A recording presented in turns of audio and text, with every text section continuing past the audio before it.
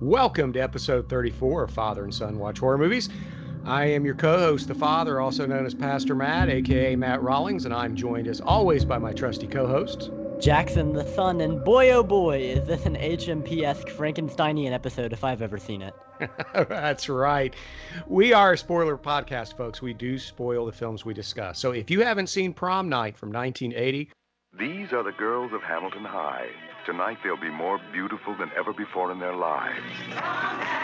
Because tonight is prom night. And someone will come to the prom alone just to watch them dance, to see them fall in love, to see them die. Prom night. If you're not back by midnight, you won't be coming home. Rated R. or Tammy and the T-Rex from 1994. Everything in Tammy's life is just great. But when you're young and in love, life can get very complicated, especially when it involves an insanely jealous creep. That's my lady, all right?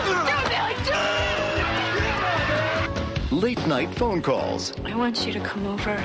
Yes! Sneaking around in your own house. Did you lock the door? Don't worry. Your boyfriend getting dumped in a wild animal park. And a crazy doctor. Well, that's it. Who turns out to be a mad scientist. And if you're going to make an omelet, you have to break a few eggs, right? With an insane invention that only needs a brain. But this Tyrannosaurus Rex just wants to be a party animal.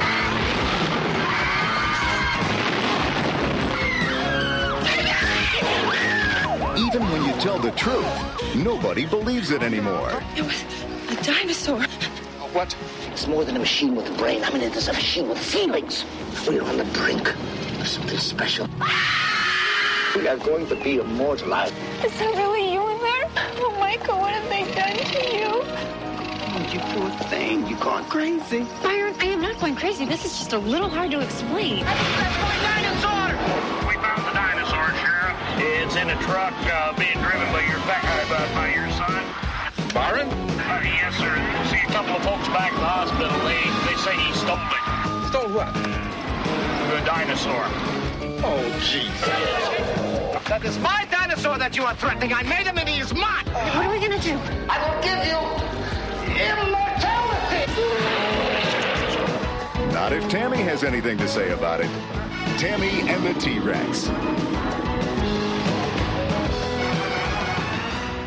Then be warned, both films are currently streaming on Shudder, so you have no reason not to have seen these gems. And yes, I did air quotes. So before we get there, have you been watching anything interesting lately, buddy, or just been too busy with school? Well, I've definitely been busy, but I always make time for cinema. The thing that I've been watching the most recently are short films, actually, which is usually my blind spot. But I watched a couple of Czech from the Czech Republic, a couple of short films from the 80s, and I was not disappointed. Manly Games and Darkness Light Darkness, two of the weirdest short films I've ever seen, but I would highly recommend those. And also Prisoners, starring Hugh Jackman, which is the complete opposite of that. It's an American 2.5-hour long crime thriller, so, you know, whatever. I've got varied taste. I do remember Prisoners, and I remember liking it. I haven't seen the Czech films. I've been checking out Hunters on Amazon Prime. I'm not through with it yet. I'm about 8 episodes in. It's kind of bonkers, but I dig it. I also saw The Invisible Man last Sunday. Oh, I'm so jealous. I cannot recommend it enough. I think on Letterboxd I gave it 9 out of 10. Elizabeth Moss is incredible in it.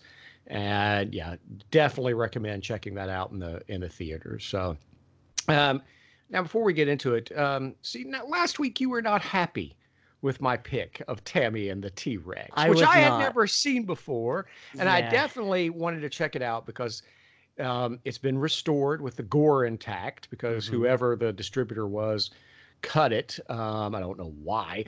How is this movie, Tammy and the T-Rex, not a trauma film? Well, okay. Let me start off by saying I was disappointed in your pick for Tammy and the T-Rex because I mean, it was totally out of left field, first of all. And second of all, just the name alone, Tammy and the T-Rex, and seeing the poster, I was like, this is going to be awful. But I am happy to report I was pleasantly surprised. I mean, I don't think it's a masterpiece. Oh, And no, no, no. I don't think it's as fun as a Troma film. It's not as racy as a Troma film either. There is a lot of gore, especially in the beginning. But there's no nudity. There's not really a lot of offensive stuff. There's some homophobic stuff, which I'm sure we'll get into. But Oh, there's not some racist stuff and some. there's Yeah, yeah, sure, but there's no it's not as far as something like Terra Firma, I would say. Like something like that or man, what's that movie called? Poultrygeist. Something like Oh, that yeah. is way more offensive. But I did have fun with it, so I'm excited to talk about that movie. Yeah, and if you haven't seen this, like I said, it's streaming on Shudder, and according to the that inerrant source, IMDb, the movie was made because a guy who knew the writer-director, had the animatronic T-Rex for a few weeks, and said, "Why don't we just make a movie with this thing?" And boom, he like wrote the script in a day. Not that that shows. And No, you not at have all. a story about Tammy, played by Denise Richards, a lovely cheerleader, who I think she's in high school. And she is in love with Paul Walker's character, but being harassed by her ex, Billy, played by George Pilgrim, who, by the way, has done time in prison. Just Google his name, it gets interesting. And Billy, this is early on, so this isn't a spoiler yet, but kidnaps Paul Walker, drops him into a wild animal reserve that has a odd mix of animals and is pretty easy to get into, Yeah. where he is partially eaten by a lion. Except not really. Not really, because because he doesn't have a scar on him now. Yeah. No, not anywhere. They say it was horrific, but he looks like simply angelic, just laying in a coma.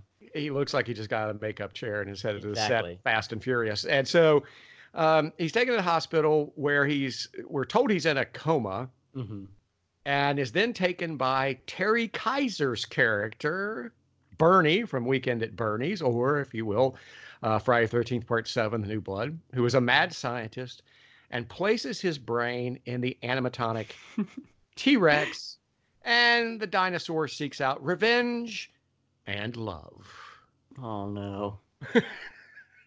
and cries at his own funeral. Oh yeah, he does, doesn't he? Yes, he does. So come on, let's jump into it. What do you think of Tammy and the T-Rex? Okay, first of all, we have to establish this. Is it Tammy and the T-Rex or Tanny and the Teenage T-Rex? Yeah, because there's two different things. There's two titles, and the character's name is different, I guess, apparently. Because they call her Tammy in the movie, but she's credited as Tanny with two N's. And it's called Tanny and the Teenage T-Rex in the credits, like in the opening credits. So I'm very confused as to what this movie is called and what the character's name is. Secondly, okay, if you were to tell me what would actually happen in this movie, I had no idea. The Shudder summary was very vague. I think it was actually wrong. It said something that wasn't quite accurate. What? I can't believe that. But if you were to tell me that Paul Walker gets abducted by a mad scientist, lobotomized, his brain is put into an animatronic T-Rex Lobotomized with a jigsaw. with a jigsaw. Yep. Oh, and by the way, we have to talk about that scene because it is one of the best instances of dark comedy I think I've ever seen in something. But his brain is placed into an animatronic T-Rex. So he goes to a party, crashes the party, kills everybody except for his friend, who, by the way, he picks him up, by the shoulders and dusts off his jacket.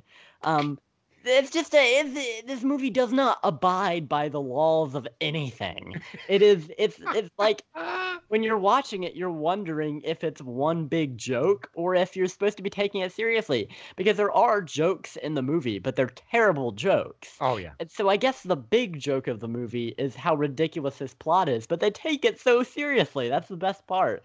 Oh man. I can't wait to hear just when you think it can't get any more bonkers, Yep. it goes there. Mm-hmm. Yeah, exactly. You're thinking, okay, this is gonna try to be as tasteful as possible with the creature feature, and then she's riding on the back of the T-Rex, and it's at a wide shot, and he's not even walking on the ground; he's like floating. They couldn't get it lined up right. Oh man, it is a trip. And my favorite part of the whole movie, I've touched on the fact that everybody takes it so seriously. But the cops see Denise Richards riding this T-Rex off into the sunset, and they just, kind of look at it like, well, go get the state police. Like, this is not. Yeah, these cops are completely unfazed. I mean, they go Yeah. to the aftermath of a massacre at a high school party, Yep. and they're eating popcorn and just like, eh. Yeah, and it's like the survivors of the party are like, it was a dinosaur, and he's like, let's test them for drugs. Well, what else could have done this? You know what I mean? Like, that's not that out of the order. I mean, given the circumstances, I would not be so quick to dismiss. But you know what? Whatever. I guess this is like an absurd comedy. It's like in the same vein as like Andy Kaufman, where anything can and will happen, and it's just kind of an anti-humor kind of movie. But there is a 0% chance that LSD was not a major factor in the film's development. Or marijuana or something. Because some form of narcotics was involved in the production of this film. So you said that they had an animatronic dinosaur and they thought, let's make a movie out of this. Who thinks, let's put Paul Walker's brain in the animatronic dinosaur and make it a love story? I would think if they're going to make a horror movie, they would just make a killer T-Rex. But no, they actually have Paul Walker and an animatronic T-Rex. Why was this the first thing that came to their minds?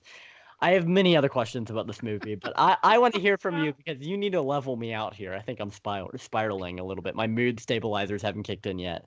It was 5 minutes in, and I was like, okay, this is street trash. This is trauma. This is, TerrorVision, whatever. This is just, it's that level of bonkers. I think that's really what they were going for, to be honest. I mean, I really think that that's what they were trying to do. And so I was like, okay, I'm in for that because I love trauma. I love street trash. I love that kind of thing. So I'm like, I'm good with it, because there were probably narcotics involved, but still, when I lived in LA, I knew people who, abused drugs. Not even they would think that this is, hey, what's going to be big. Yeah. I mean, it's like it's made the same year as Jurassic Park, and I guess exactly. Like, let's do a love story between a T-Rex and a teenager, cheerleader. But it's just, hey, man, look, it's got George Buck Flowers playing one of the cops. Mm-hmm. John Carpenter's own. We were just off air talking about the master, John Carpenter. George Buck Flowers is a cop in this movie without a beard. Mm-hmm. Okay. And then who's the Igor? John Franklin. Of course, of Children of the Corn fame, and also Children of the Corn 666, Isaac's Return, the best movie ever. See? What else do you want, man? What else do you want? I mean, this is directed by the guy who gave us Mac and Me and Ice Pirates. I mean... We're going to have to get to Mac and Me someday, because that is a horrifying film on its own. I mean, it's a children's movie, technically, but those aliens, those are freaky. Oh, but you know what? He wrote the Wesley Snipes action vehicle, Passenger 57, which is actually a good movie. He also made Tammy and the T-Rex. Yes, but it's okay. It's, Tammy and the T-Rex. Tammy or Tanny, whatever. Tanny and the Teenage T-Rex. This is a movie that I sat down and for an hour and a half I subjected myself to it. Okay. You are happy you did. Yes, I'm all the better for it. No, can we just address the elephant in the room, which is the acting? The acting in this movie is worse than what you'd see in an 80s workplace safety video. I mean, it's like the room level acting. My favorite part of the whole movie, I think, one of my favorite parts is near the beginning of the movie, this bully who eventually, leaves. Billy? Yeah, Billy. Billy and Paul Walker. I'm just gonna call him Paul Walker because that's who he is. He's not Michael. He's Paul Walker. But they're in a fight, and they're really in a WWE wrestling match. Yeah, exactly. Well, it ends with a standoff of sorts. I don't remember what the cops call it exactly, but It's something. They're squeezing each other's genitals basically for an uncomfortable amount of time. And the best line in the movie is when Byron, the gay friend of the group, screams, "You're not squeezing hard enough, Michael." This is all within the first 5 minutes. Oh yeah. After he eats the flower. Yeah. What Byron is a character I want to discuss because he's kind of an interestingly written character, but Billy is also an interestingly written character because he's so stupid. It's ridiculous. The choices he makes. He's being hauled off by the cops, and he says, "You're dead, man." He's threatening Michael's life, and the cops just throw him in jail, then let him out the next day to go actually kill Michael. It's not it doesn't abide by the laws of anything. Like I said earlier, the characters we've already established these cops don't do their job very well. Right, but I mean, they're not people. These characters do not act like people.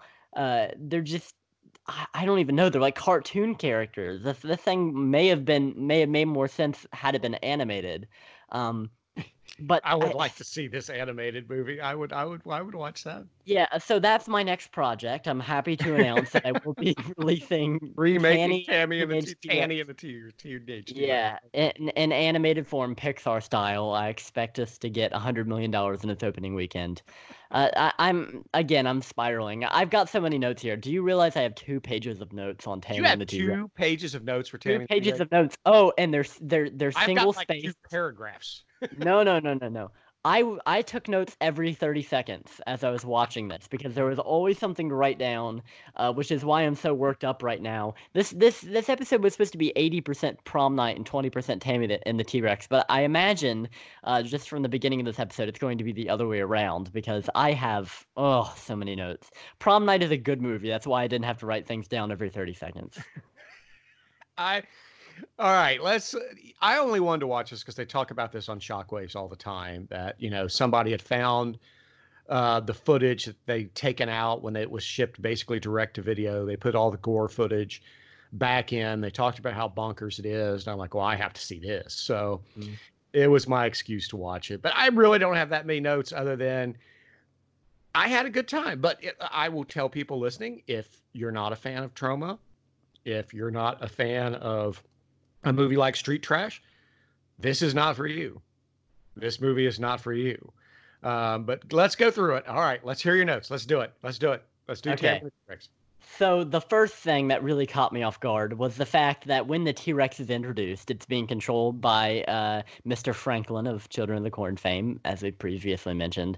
Okay, so this goon of the evil doctor gives a barbell to the T-Rex. It picks it up with its little robot dinosaur arms and throws it back at the mad doctor. So I was like, okay, so the T-Rex has opposable thumbs, I guess, and can do all this stuff. It's sentient, I guess. You're looking for logic in a movie where they put Paul Walker's brain into but they T-Rex. do.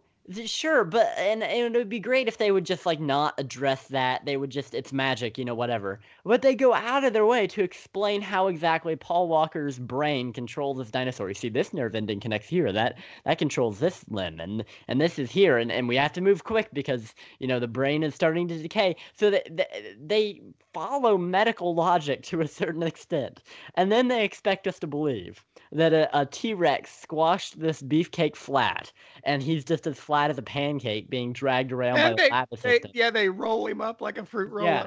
Yeah. This movie is so crazy. I knew it was going to be something whenever the pizza delivery man walks in, sees the T-Rex and goes, "Are you large cheese pizza number 2?" He talks to the dinosaur like it ordered the pizza. So okay, the more I'm talking about it, I realize this is Street Trash. This is Troma. Exactly. What mind would conceive such a film? So, okay. So a guy who did Ice Pirates and Mac and Me, and I say, hey, I've got an animatronic T-Rex we can use for 2 weeks. Want to shoot a movie? And his answer is, sure. Why did Paul Walker have to get involved in this though? He was a young actor, man. they put his brain in the dinosaur? But that's kind of it. His role in the beginning is just, dumb kind of. He's sympathetic, but he's this dumb jock. And then we don't see him again for the rest of the movie until the very end, where he voice acts a brain watching Denise Richards do a striptease for him. That's the extent of his role in this movie. We're just supposed to know that it's Paul Walker inside the dinosaur the whole time. We don't ever hear him talk. We don't see any mannerisms of Paul Walker. We just know he's in there seeing everything happen. Listen, okay, I can respect the fact that they were trying to make something wacky that would give people a good time. But I feel like they don't know what they wanted this movie to be. Because they have some moments of genuine horror in this. Some pretty good gore. Like the medical gore in the surgery scene was really cool. And they did some pretty good stuff. I mean, I can tell how it was made. I can tell that it's, like a latex head of Paul Walker. And then they just switch to actual Paul Walker in close-up. But it looks pretty good, and I'd imagine it looked better on a VHS. Not that you would see that, because they cut out the gore on home distribution. All right, you want to know what I read? What's that? Okay. According to an interview with the director, Stuart Raffle or however you pronounce his name, he was shooting to do a Trauma-like horror comedy. Mm-hmm. All right, that's what he wanted, and he thought it would be direct-to-video. He wanted like a Charles Band or a Troma to pick it up and do a direct-to-video. He was trying to do that kind of thing. Right. All right. So with that in mind, I think you can see where he was going. Mm-hmm. He's trying to do Troma. He's trying to be Lloyd Kaufman. This is what I can't understand. Mm-hmm. Here's the mystery. The distributor who ended up buying it, because apparently Troma passed or didn't offer enough money, made him cut the gore scenes because they thought it could be a family-friendly film. But what about the ending? I'm just telling you, the distributor cut all the gore because they actually thought this could be a family movie. Oh, yeah, you're on a road trip with Timmy, and he's like, pop in a movie for me, will ya? So you pop in Tammy and the T-Rex, starring Paul Walker and Denise Richards. You make your kid, watch that. Okay, here's my question, okay? Mm-hmm. This obviously not being intended to be a family film. Who are they going to market this to? If they cut out all the gore, all the funny parts. Which they did in the original video release in North America, yes. Who are they marketing this to? Dinosaur fans? Jurassic Park was hot at the time. So. It sure was, but it's not even a real dinosaur. It's an animatronic dinosaur. Well, they couldn't make it too unrealistic, now could they? No, not at all. There is I love the fact that this is. I mean, we're just jumping all over the place. There's no rules so far, but when they're driving the dinosaur in the truck, that sentence has never come out of my mouth before. But they're driving the dinosaur in the truck. But they just happen to have the T-Rex. And okay, it's just the head showing on the top of the truck. And you can tell it's just the head. They did not load that entire thing up. They just mounted the head on the back of a truck and just made it wink its eye once or twice to make sure it was still alive. I mean, that's your problem with this movie. I mean, come on. Wait. We haven't even gotten to, you referenced the end. We haven't even got to the point where Paul Walker is somehow getting liquor on the brain with his brain connected to a video camera while Denise Richards does a striptease, and it makes his brain explode. Yeah, and her parents are fine. I mean, they of course they voice their dissent, but they don't do anything about it. They're like, I don't think it's right that he's up there like that. Yeah, just an exposed brain watching her strip for him. Oh my gosh. But listen. And in the context of this film, I mean, Denise Richards at the time was like 23 years old, but in the context of this film, she's like 16. Exactly. Yeah, exactly. What's up with that? But here's the thing, okay? Troma, say what you will about Troma, they make movies that are competent technically. Now, they may not be masterpieces. They're made for shock value, but they're made competently. I do not believe this movie is made competently. It has some great gore effects, but I wrote this down. At about 47 minutes in, there's a camera in the reflection of a car, and it's just bright as day. You can just see the camera up with the camera in his hands, looking down at something. You can see his face in the car paint reflected. They didn't even care. They set up the shot knowing that would happen. They just put the cameraman in there. It just baffles me. And the editing in this movie. There's a scene where it cuts from that dinosaur displaying its true strength to Paul Walker just sitting in his room, just listening to 80s pop in his feels. You know, he's just holding this necklace. I'm like, what is the tone of this movie? I don't understand. And you touched on something, the fact that Denise Richards is supposed to be 16 in this movie. But, I mean,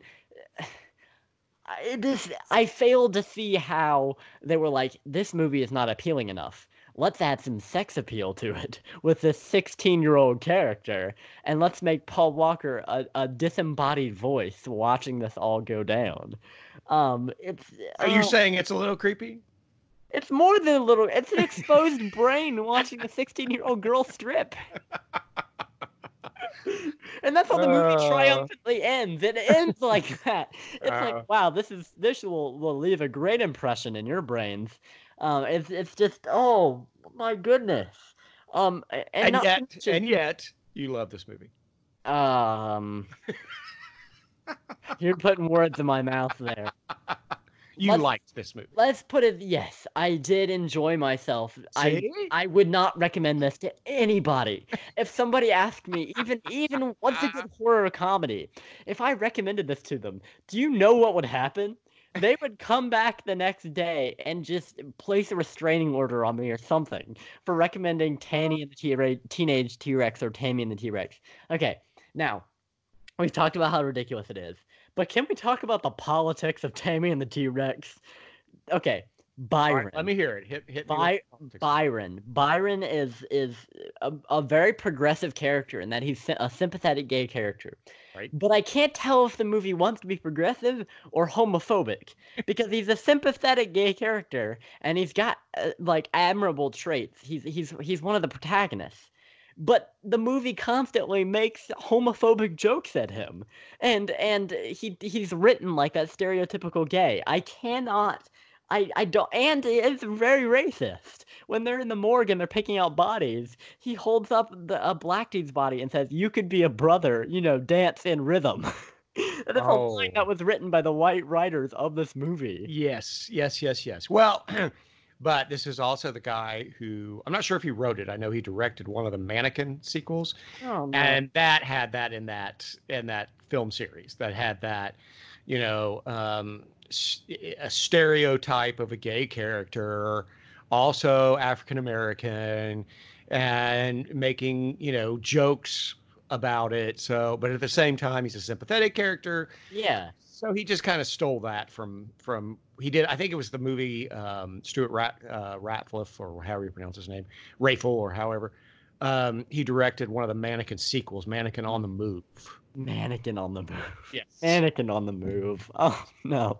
Yes. But okay, but if memory serves, all those Mannequin films had that in there. So I mean, it was an unfortunate trope at the time, late 80s or 90s. It was In Living Color did it, there was a bunch that did it. But he's sympathetic, and he's got a dad who doesn't seem to be like unsupportive of his son. He doesn't seem to be disappointed in him. He talks to him like they have a pretty good relationship. It's not saying this is bad. It's just a very strange kind of thing going on. It's like they're riding the fence the whole time. It's a very, very early 90s. I mean, we start talking about the crop tops that everybody's got on, but oh no, Paul Walker had a crop top on in the beginning, but when he's fighting, it's not a crop top. That was a thing. Yeah, it just basically comes off. Yeah, it was a thing in the 90s, but it's a very early 90s movie using a lot of tropes from 80s and 90s kind of stuff. It just is. It's a product of its time.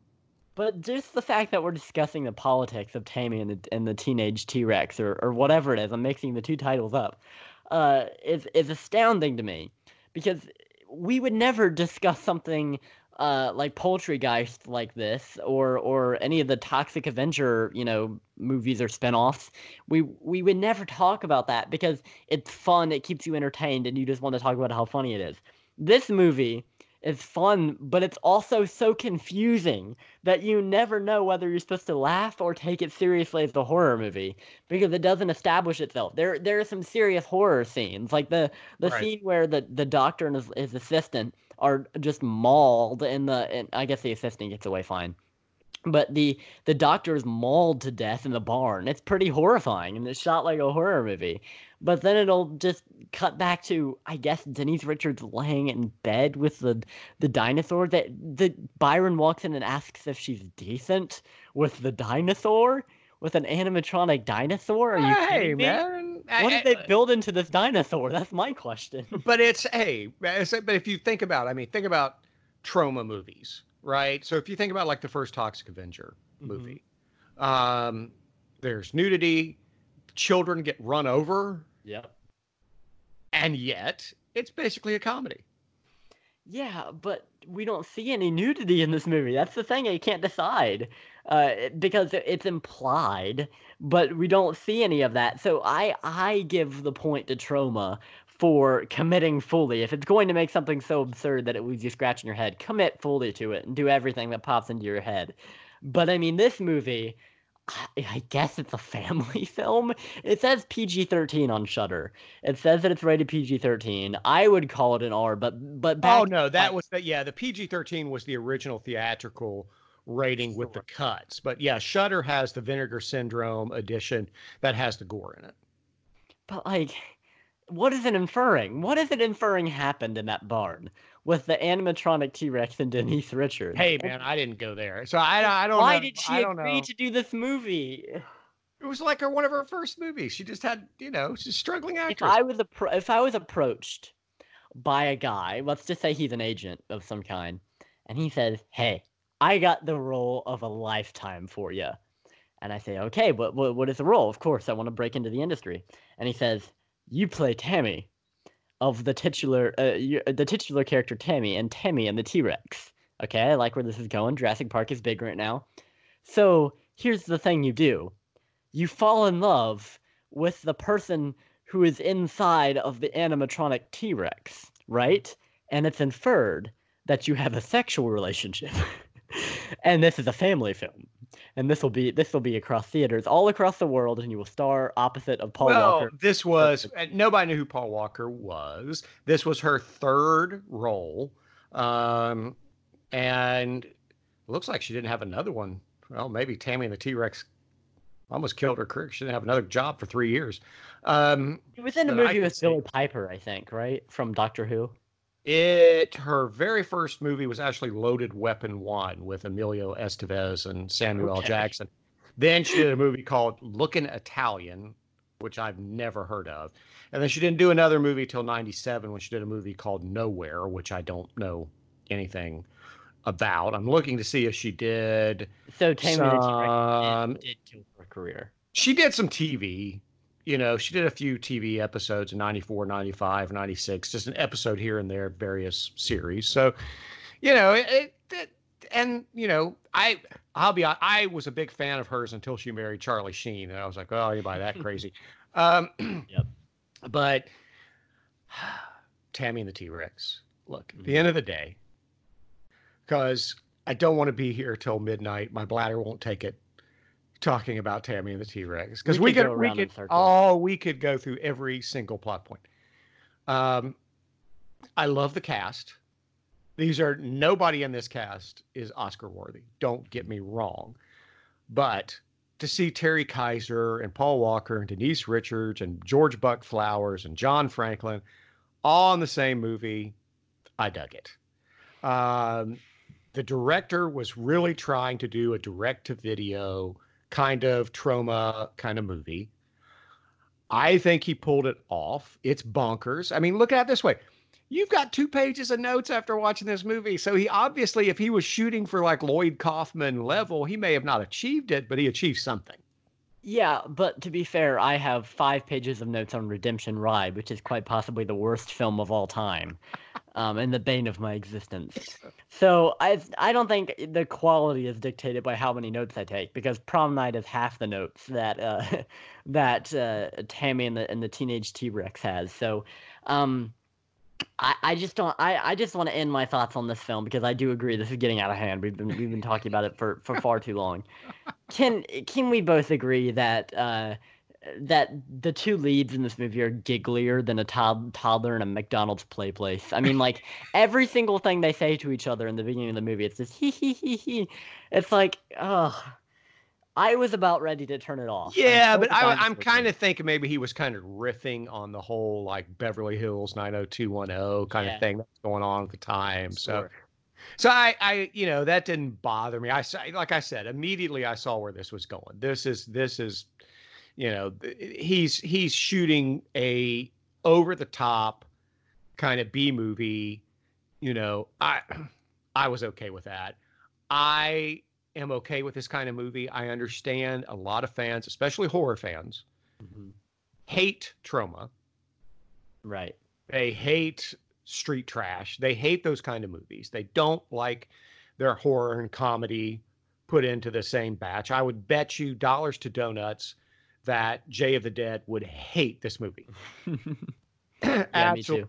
Despise this movie. So,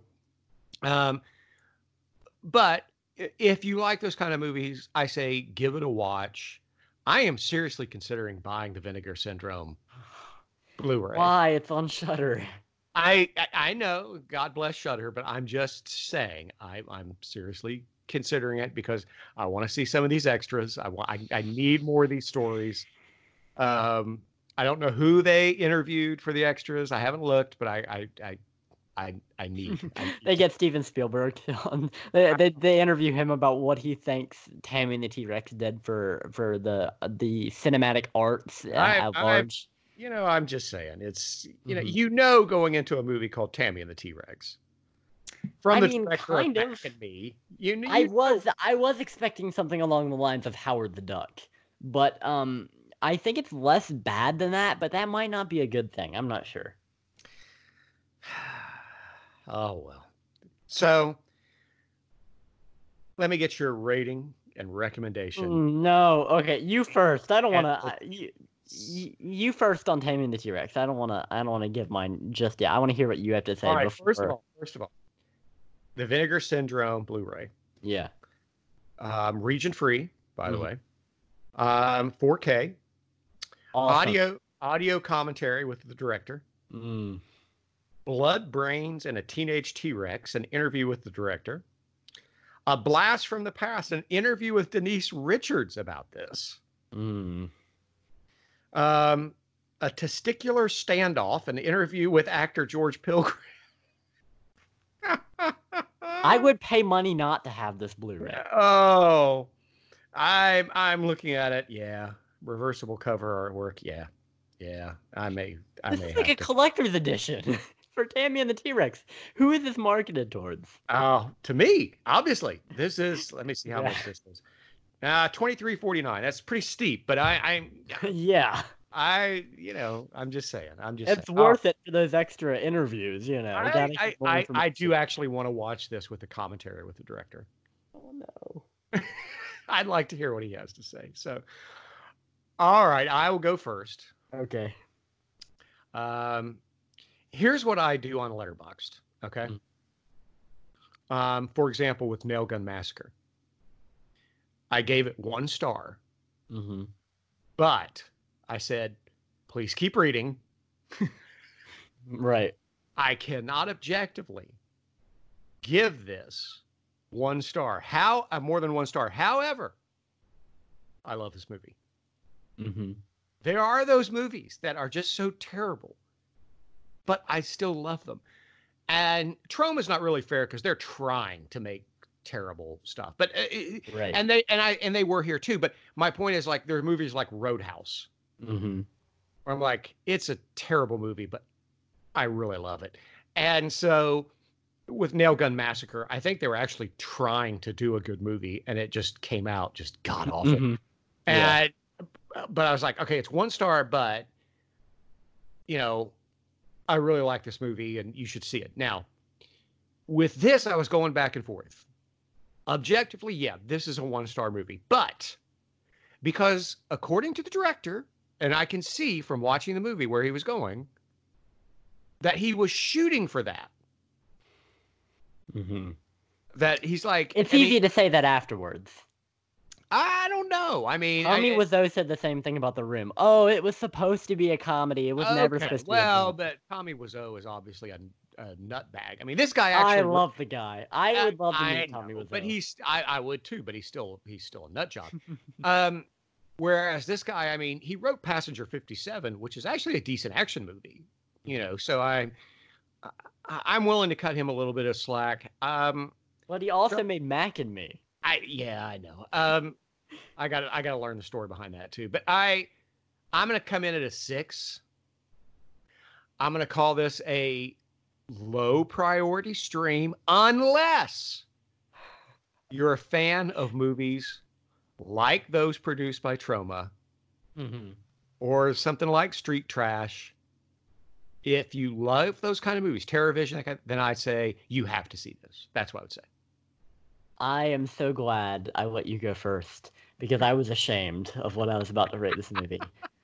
I'm giving it a 6 out of 10, but also an avoid. Oh, no! It's a 6 out of 10. No! It's a 6 out of 10 for enjoyment alone. I was feeling 6.5 until the ending. The ending was just a complete, I can never. Yeah, it's weird. But I agree with you. It's weird. But so 6 out of 10. I would say 6 out of 10 objective actually, because the story is awful, but the cinematography and the effects, the dinosaur animatronic, not bad. So 6 out of 10 objective, other than the with story. the exception of the hospital scene with Terry Kaiser, where you can see the boom mic right above his head. Right. Well, actually, that was a really. I think that was one of the best scenes in the movie. Whenever he's pounding on his chest, live. Whoop, he's dead. That was actually a good scene. Now that's funny. That's what's keeping it at a 6 out of 10. But I would say it's an avoid for the very same reasons that I say it's a 6 out of 10, which is that even if you enjoy this movie, you're going to think the person who recommended it to you was crazy. So I don't want that blood on my hands. I don't want you to go and watch this movie, then hit me up on Twitter and say, what was this I just watched? Because I don't know. So 6 out of 10, avoid, maybe low priority rental if you love schlocky movies. So that's where I stand on it. But you'd have to admit, come on. I mean, somebody, if you're talking to somebody and they're like, and you say, so what are you into? And they rattle off movies and they're like, but you know what? I also love like Street Trash. Mm-hmm. Would you not recommend Tammy and the T-Rex to that person? No, never to anybody. Who in their right minds would accept a recommendation from somebody? They ask for something to watch and they say Tammy and the T-Rex. No, believe me, it's fun. If you heard that, you should run. Because even if it is fun, if this is what they're choosing to recommend to you, something is wrong with them. 6 out of 10 avoid. I'm just saying, I think this is a party movie. I occasionally have people over and put on a bad movie, and I may have to have this. Oh yes, it's great to have a house full of people and have Denise Richards stripping for a brain on the screen. Well, she's not nude, so it's just she's even got. I think she even has a feather boa. I mean, at the beginning, she might as well be. I mean, it's very seductive for a 16-year-old character. I don't like it. It's a bit disturbing. I don't like the fact that they had Paul Walker come into a recording booth and go, "Oh yeah, I can't take any more. You got to get me a body."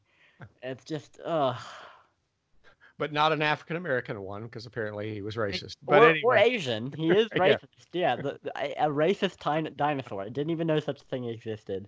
Now I do. Oh boy. All righty. I say see it. So let's move on to what's supposed to be our feature review for the week. Yeah. From 1980, Prom Night. So, thoughts on Prom Night from 1980? I watched the second after Tammy and the T-Rex because I wanted something to look forward to. Canadian slasher. You don't get too many of those. Set in Ohio. Yeah, set in Ohio.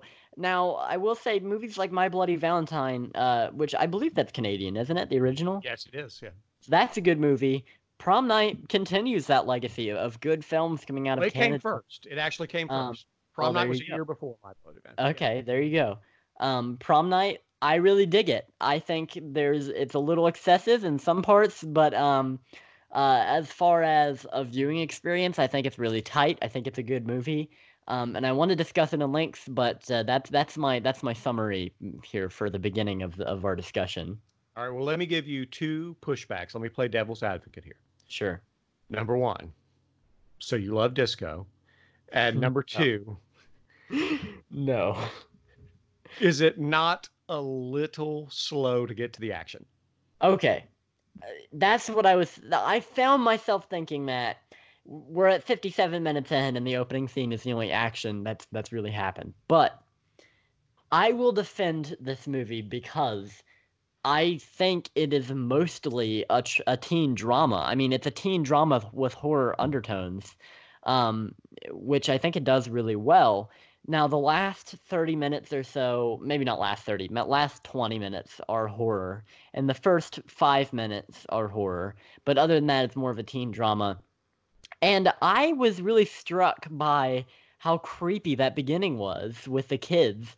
I think it was kind of Giallo-esque, having these kids running around in this echoey, kind of creepy, abandoned house, and the creepy kids weren't something that slashers touch on a lot. Usually, they're the ones in peril. You got the babysitters, obviously, that whole big trope, but it was an interesting choice on the part of the filmmakers to have the kids commit the first kill, inadvertently, of course, but they commit the first kill, and the whole movie hinges on the fact that the killer, or I guess you're supposed to believe that the killer is trying to get revenge for being framed for this murder of this young girl, when in fact it was these kids. And now, of course, there is a twist by the end, and this is a spoiler podcast, and so we'll get to that.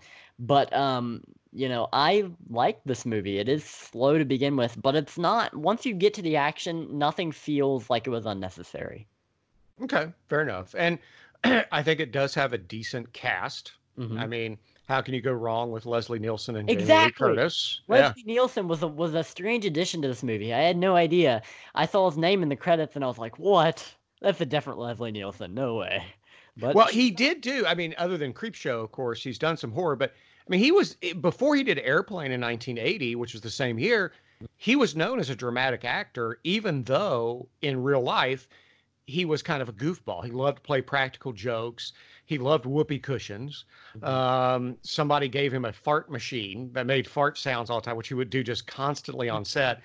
So he was, he was a guy who liked to joke around. But, up until Airplane, which I didn't look up to see if Airplane came out before or after Prom Night. I can look that up in a second. But, Leslie Nielsen was known as a dramatic guy before. Well, I immediately what popped into my head was Naked Gun, because that's like when you see him in this movie, he's even kind of got the same swagger, but he does play a dramatic character, and it takes itself pretty seriously for the most part. There is some comedy in it, especially with the character who I have been looking forward to talking about him all day, which is Slick, the character of Slick, who is not very slick at all, but we'll talk about him in a Oh, I love Slick. I do love Slick. I mean, he is the comic relief. Many years ago, I found myself overweight after an illness.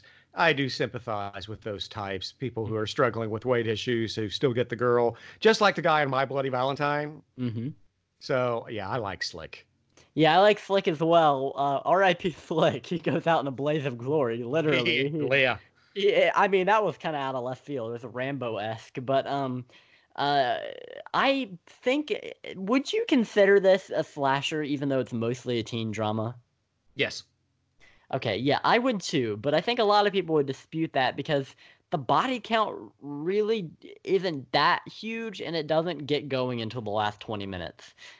Whereas most slashers, especially in the early slasher era, in this early 80s kind of time period, we would have little kills throughout, and then the climactic kills with the final girl discovering all the bodies in the last 20 minutes.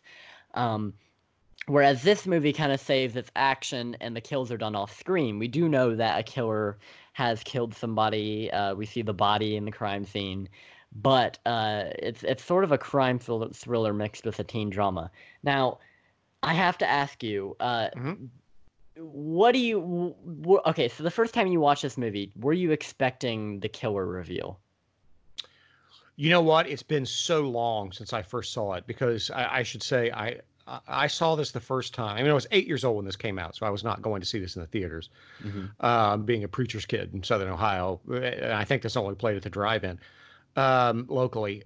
I saw this on VHS Hmm. probably when I was 12 or 13 years old. Okay, so I'll be 48 next month. So that's been a while. Right. So I can't remember if I was shocked or not. I think that I definitely know that I had seen Friday the 13th before I'd seen this. Hmm. And so I think that going into it, I wasn't even really looking for who the killer was because at that Sure. point I felt that Friday 13th was such a cheat Hmm.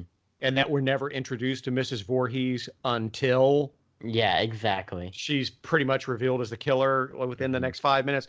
So I really, when I watched it the first time, if my memory is correct, I was just watching it as a slasher movie. Sure. Well, I would like to report that I was thoroughly shocked, though I shouldn't have been, Right. because who I thought was going to be the killer, it shows no signs of being the killer at all. I was convinced that the janitor would be revealed to be the killer in some way.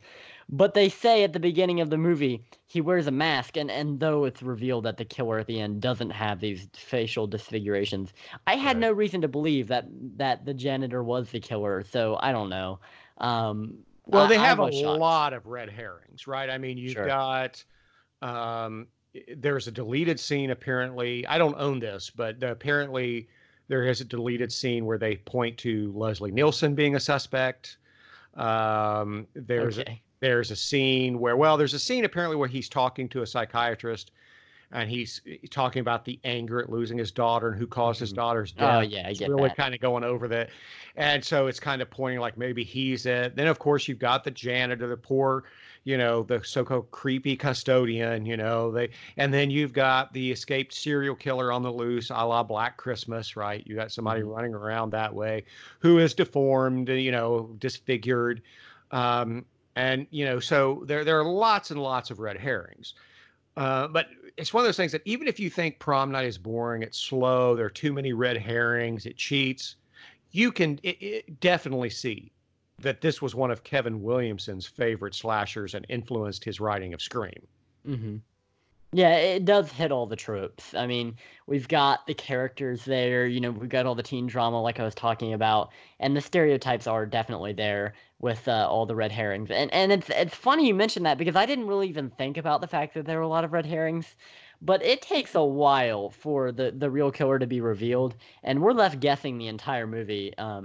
Had there been that deleted scene with Leslie Nielsen being set up to be the killer, I think that would have been a little too much, but I wasn't bothered Mhm. by it. I didn't, and as I talked about earlier, I wasn't bothered by the pacing either because I was actually really invested in what was going on with Wendy and this jerk bully. I forget his name, the guy that gets suspended from school. Lou. Um, that's right, Lou, who is a cartoon character of sorts. I mean, he drinks Jack Daniels while driving, Right. so he's a man of culture. You can But see. he actually had a fairly lengthy career. I I looked him wouldn't be up on surprised. IMDb. Like he was in Clint Eastwood's Unforgiven from 1992, Best Picture. He's What? in it. Yeah, he acted for another 20 some years. Well, he does a great job doing what he's doing, I guess. He's pretty aggressive. He's intimidating as a character, but I was very invested with what was going on. I don't think you understand. I was actively going over in my head what was going to happen. What are they planning this prom? What's Wendy gonna do? And I realized am I a mean girl? I think I'm a mean girl. While watching this movie, I think I would be that kind of person if I were in this movie, because I was really hoping that Wendy was going to do something to Jamie Lee Curtis, even though I love Jamie Lee Curtis. Yeah, we didn't even mention Jamie Lee Curtis, who I think does a really good job here. She's great in this. Yeah. Yeah. I mean, she has more to do in Halloween. I mean, in this than in Halloween, honestly. She's more of a dynamic character, and my favorite part, I think, of the whole movie is her relationship with her brother Alex, and how they interact. That scene with them getting ready for prom was great. I don't know. I thought that was the highlight, one of the highlights of the movie, apart from the van scene. There is a part of me thinking about what you're saying. It's almost like if John Hughes made a slasher film. Exactly. Yeah. And I think it's actually, honestly, just as good at being a teen drama as a slasher. Though the kills are really gruesome, in my opinion. Really disturbing because it's shot really choppy and dreamlike, especially the first big kill with the I forget her name, but the girl who turns down her boyfriend and she's killed in the locker room. It's all choppy and grainy and dreamlike. It's like we're watching a nightmare unfold on the screen. So that was pretty disturbing to me. And then the action-packed theme with Slick and Jude, is that her name, Jude? Yeah. In the van, yeah. That whole van scene is just like an action sequence, and it's really well shot. It has great pacing to it, and ends quite explosively. And let me ask you that, because the director claims that the stunt coordinator stole that van. Oh my gosh. You buy that? I don't buy that. I'm not sure I buy that. It very well might have happened, but I can't imagine anybody thinking, let's steal a van, drive it off a cliff, and let it explode. And then, I mean, what's your plan from there? Because this was made at the same time as Friday the 13th, and it had three times the budget. I mean, it had a $1.5 million budget. That's for a movie shot in 1979. That's not nothing. That van doesn't look brand new right off the lot. I think Flick has been doing some time in that thing. Well, I agree with that, but I mean, it's got a velvet interior. The director Paul Lynch, who went on to do a slasher called Humongous, which I loved when I was a kid, and I rewatched when I went through the horror movies in 1982, and it's not that good. So he went on to do a lot of TV, but that sounds like I don't know. That sounds like a story. Tale. Yeah, tall tale. I'm not buying it, but I do like the cast. Here's something I found. The actress who played Wendy, Anne Marie Martin, the mean girl, she would do a lot of TV stuff in the 80s. She did soap operas. I recognized her face, definitely. Yeah, she did soap opera. She did a lot of TV in the 1980s. But then in the 90s, she transitioned to screenwriting, and she wrote Twister, the 1996 movie with Bill Paxton. And that's odd. Yeah, she wrote Twister. So good on her. That's fantastic. Multifaceted. Yeah, good on her. So because I thought she was great as Wendy, and she was good in everything I remember seeing her in the 80s. And she wrote Twister, which is a fun movie, in my opinion. So now, real quick before we leave Jamie Lee Curtis, you and I do have a somewhat tenuous connection to Jamie Lee Curtis. Oh, yeah? What's that? Jamie Lee Curtis co-starred in a movie called Queen's Logic. Okay. With John Malkovich and Linda Florentino. It came out in 1991, had a limited theatrical run, and then went direct to video.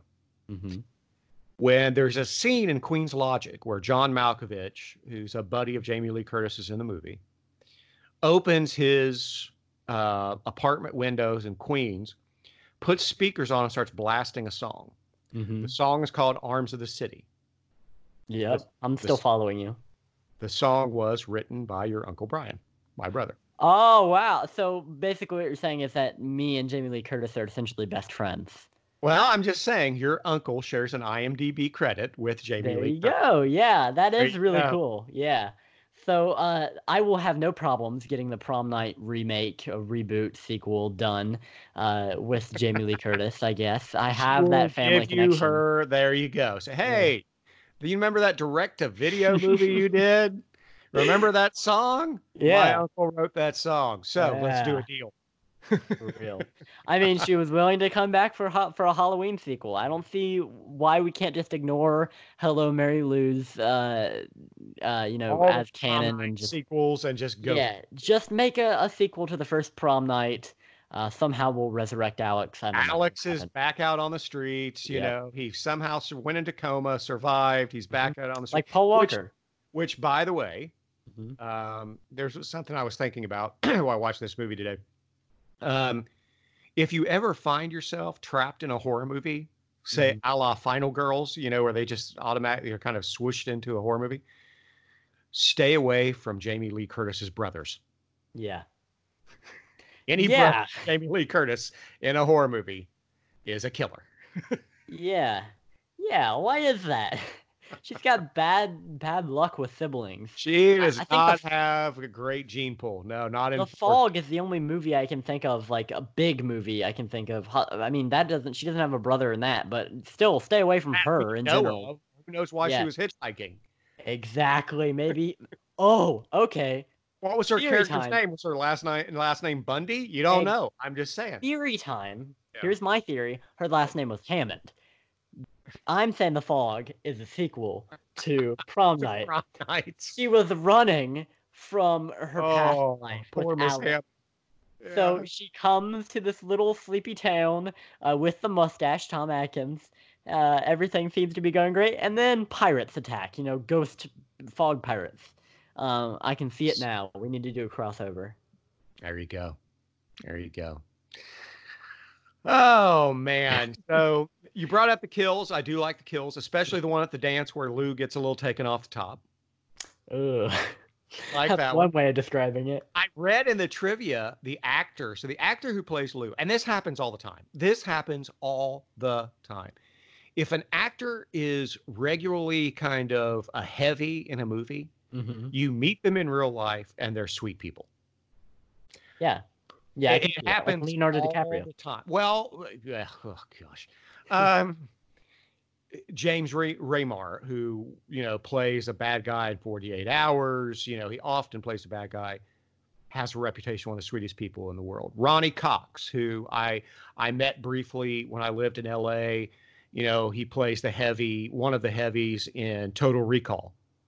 You know, most people would know him as a good guy in Beverly Hills Cop, and Beverly Hills Cop 2 is Bogomil, but he's, you know, he was a heavy in Total Recall, and he sometimes plays that guy screaming. I met him, sweetest guy in the world, absolute sweetest guy in the world.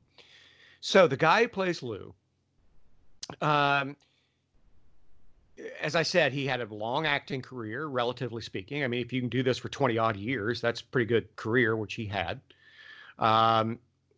He was when they took his head off, he was actually, as you can imagine, under the stage. It was his real head. And he was under the stage. Well, he had some medical problems and he was scared to do it. And so the director, Paul Lynch, actually held his hand while they shot that scene because he was so nervous to have his body trapped under that stage with his head sticking up. And he was really nervous about keeping his eyes still and all that kind of stuff. And he was nervous that he was actually really a sweet guy. Yeah, I mean, he wouldn't be acting if he was actually the jerk that Lou is in the movie. Right. So, I mean, he may have the best performance, tied with Jamie Lee Curtis for the best performance in the movie, if he really was that much different than himself. And he is, I mean, he's great in the movie. Like I said earlier, one of my favorite parts of the movie is when he picks up Wendy, and he's just got two guys in the back of the car. He's smoking a cigarette, takes a drink of Jack Daniels, and just plows right into a trash can. And also the part where that does happen in Appalachia quite a bit. So and the part where they're ordering food, and he's like, "Well, I'm kind of short on cash," and she says, "You can owe me," and he says, "Well, then I'll have a couple of hamburgers," and he starts ordering off a large fry and a beer, but you don't have beer or Coke. Yeah. I like the cast in this a lot. I think there are some problems with it. I think there are too many red herrings. I could have done without the janitor thing. The whole thing with the serial killer on the loose, that was actually shot after principal photography. That was actually added into the script later. They needed more thrills in the movie. Well, the director Paul Lynch is a big fan of giallos, and so he likes red herrings. Yeah, I definitely saw the giallo as I mentioned earlier with the kids in the Oh beginning. yeah, That whole theme was stylistically very much like a giallo. Um, absolutely. Yeah, but absolutely. I mean, I kind of wish the whole movie had been a giallo, that giallo style. But it definitely sinks into late '70s, early '80s dance teen movie for most of the Yeah, runtime. it's an amalgam, but we saw that in the 80s a lot, right? I mean, you see the rise of the action horror with 10 to Midnight and Silent Rage and Cobra and so forth. You see these kind of comedy plus, buddy movie, road trip, with Midnight Run. You see all that kind of stuff come together in the 80s. There was just a lot of that. I'm okay with that. I'm all right with that. So, all right, what else do you want to talk about when it comes to prom night? Just a couple things. First Right. of which, just a quick one. Why is a song with the lyrics "You turn me on each and every night" playing at a school function?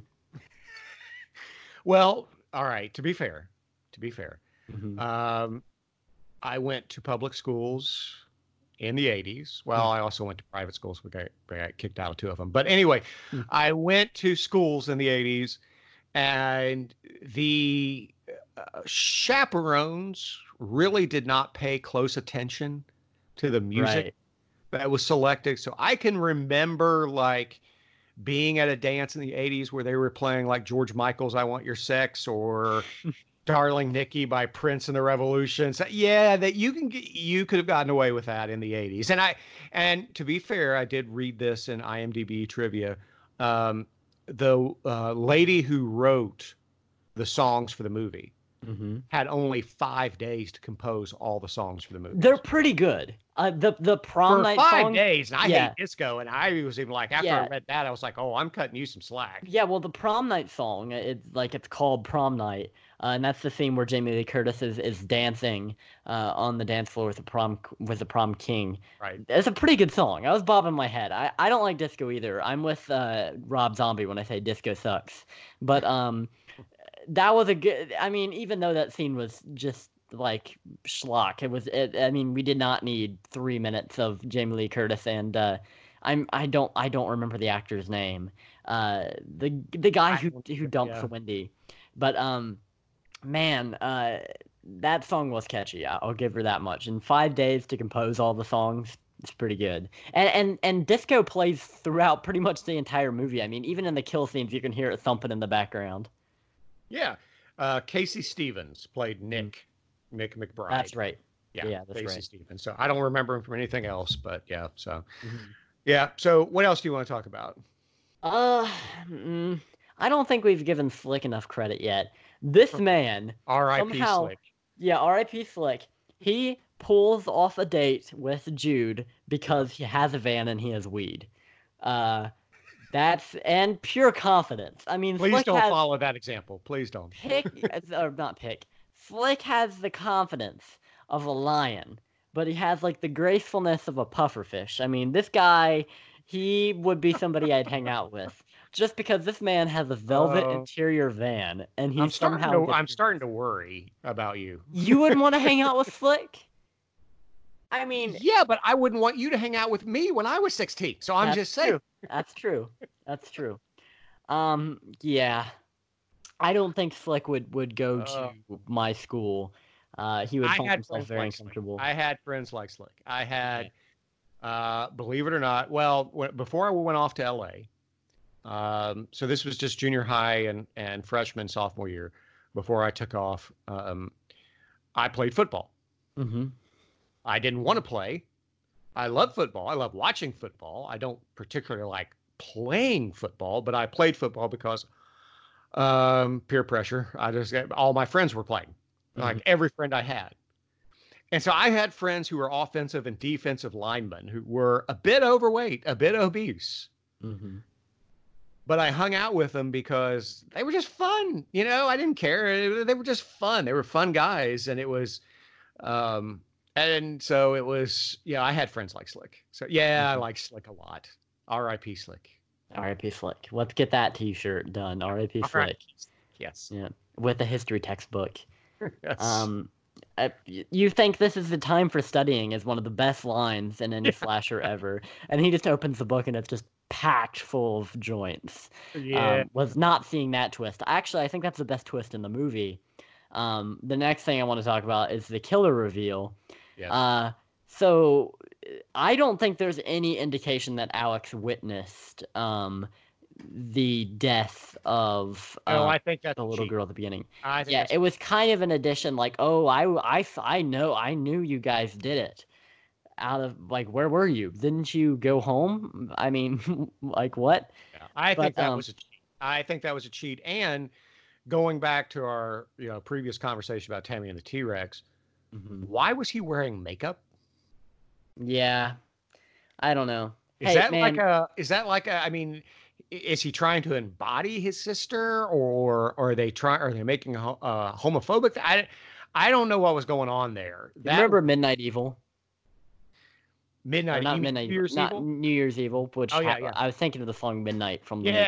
New Year's Evil, yes. I think it's along the lines of the killer from New Year's Evil who calls himself Evil, who kind of does the same thing, and his son, I guess, who also is cross-dressing, which is just it's really weird. I don't understand what was going on there, but I guess in the 80s, if you were a killer, you were messed up in the head. We'll have to cover New Year's Evil at some point, if nothing else, to try to explain what in the world she's talking about when she's talking about boil your hair. I don't know what's going on there, but anyway. Weird movie. I think Tammy and the T-Rex is less weird than New Year's Evil. I don't know possibly that, but I think I don't know what. Yeah, there's some weird stuff going on in New Year's Evil, but yeah, I don't know what was going on there at the character's reveal. I agree with you. I think it was a cheat. I don't see how Alex could have, put that together, or I just don't see it. Especially when it seems like the cops were convinced it was the serial killer.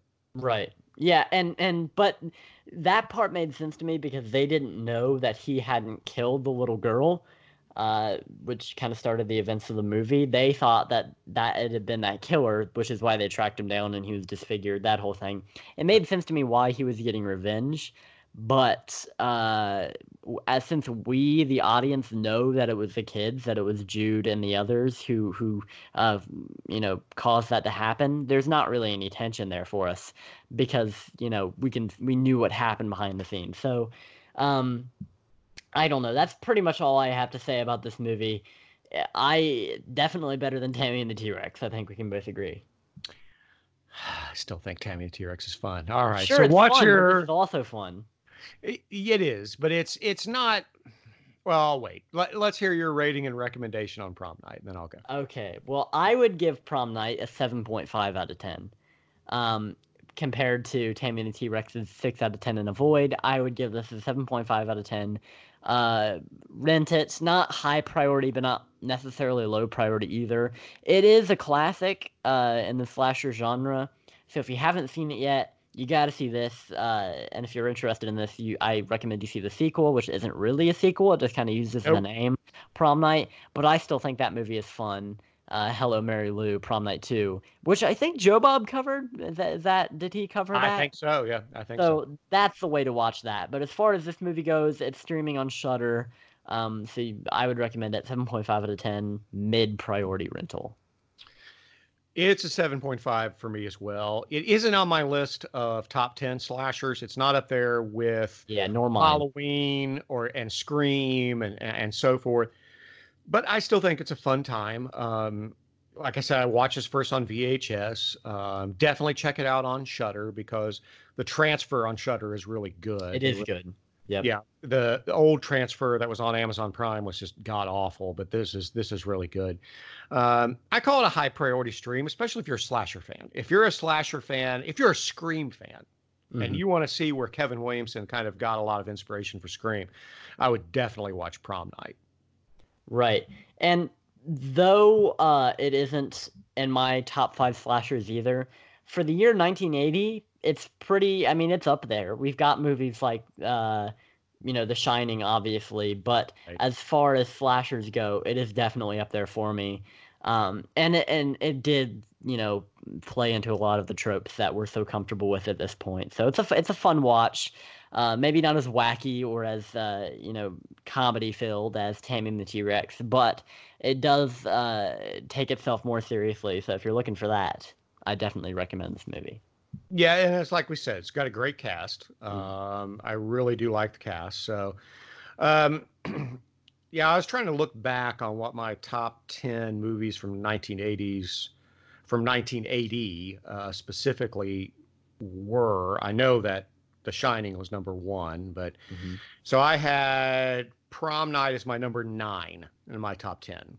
Okay. I've got The Shining as number 1, The Fog is number 2. William Peter Blatty's The Ninth Configuration is 3. Some people will say that's not a horror movie, but it does have Joe Spinell and Tom Atkins, so how can you go wrong? The Changeling is number 4. Friday 13th is number 5. Altered States 6. Dressed to Kill 7. Motel Hell 8. Prom Night 9. And Argento's Inferno at 10. That was my top 10 from 1980. So I definitely recommend that you seek it out. So, folks, you can find us at fatherandsonwatchhorror.com, where we occasionally blog, and you can also find us on Twitter and Instagram. We would appreciate a subscription, a 5-star rating and review over at Apple, or just help us share the word online. We'd appreciate that. So, that being said, where can they find you online, buddy? On Twitter, I'm at Kane_Hero12. That's KAINE_Hero12. On Letterboxd, I think I'm still thinking about Taming the T-Rex. Man, that movie messed me up. On Letterboxd, I'm at Kane Hero. That's one word. I've got a YouTube channel as well. You can find that in my bio on both those websites. Right, and they can find me on Twitter and Letterboxd at Pastor Matt R. So, now, the big reveal. Yes.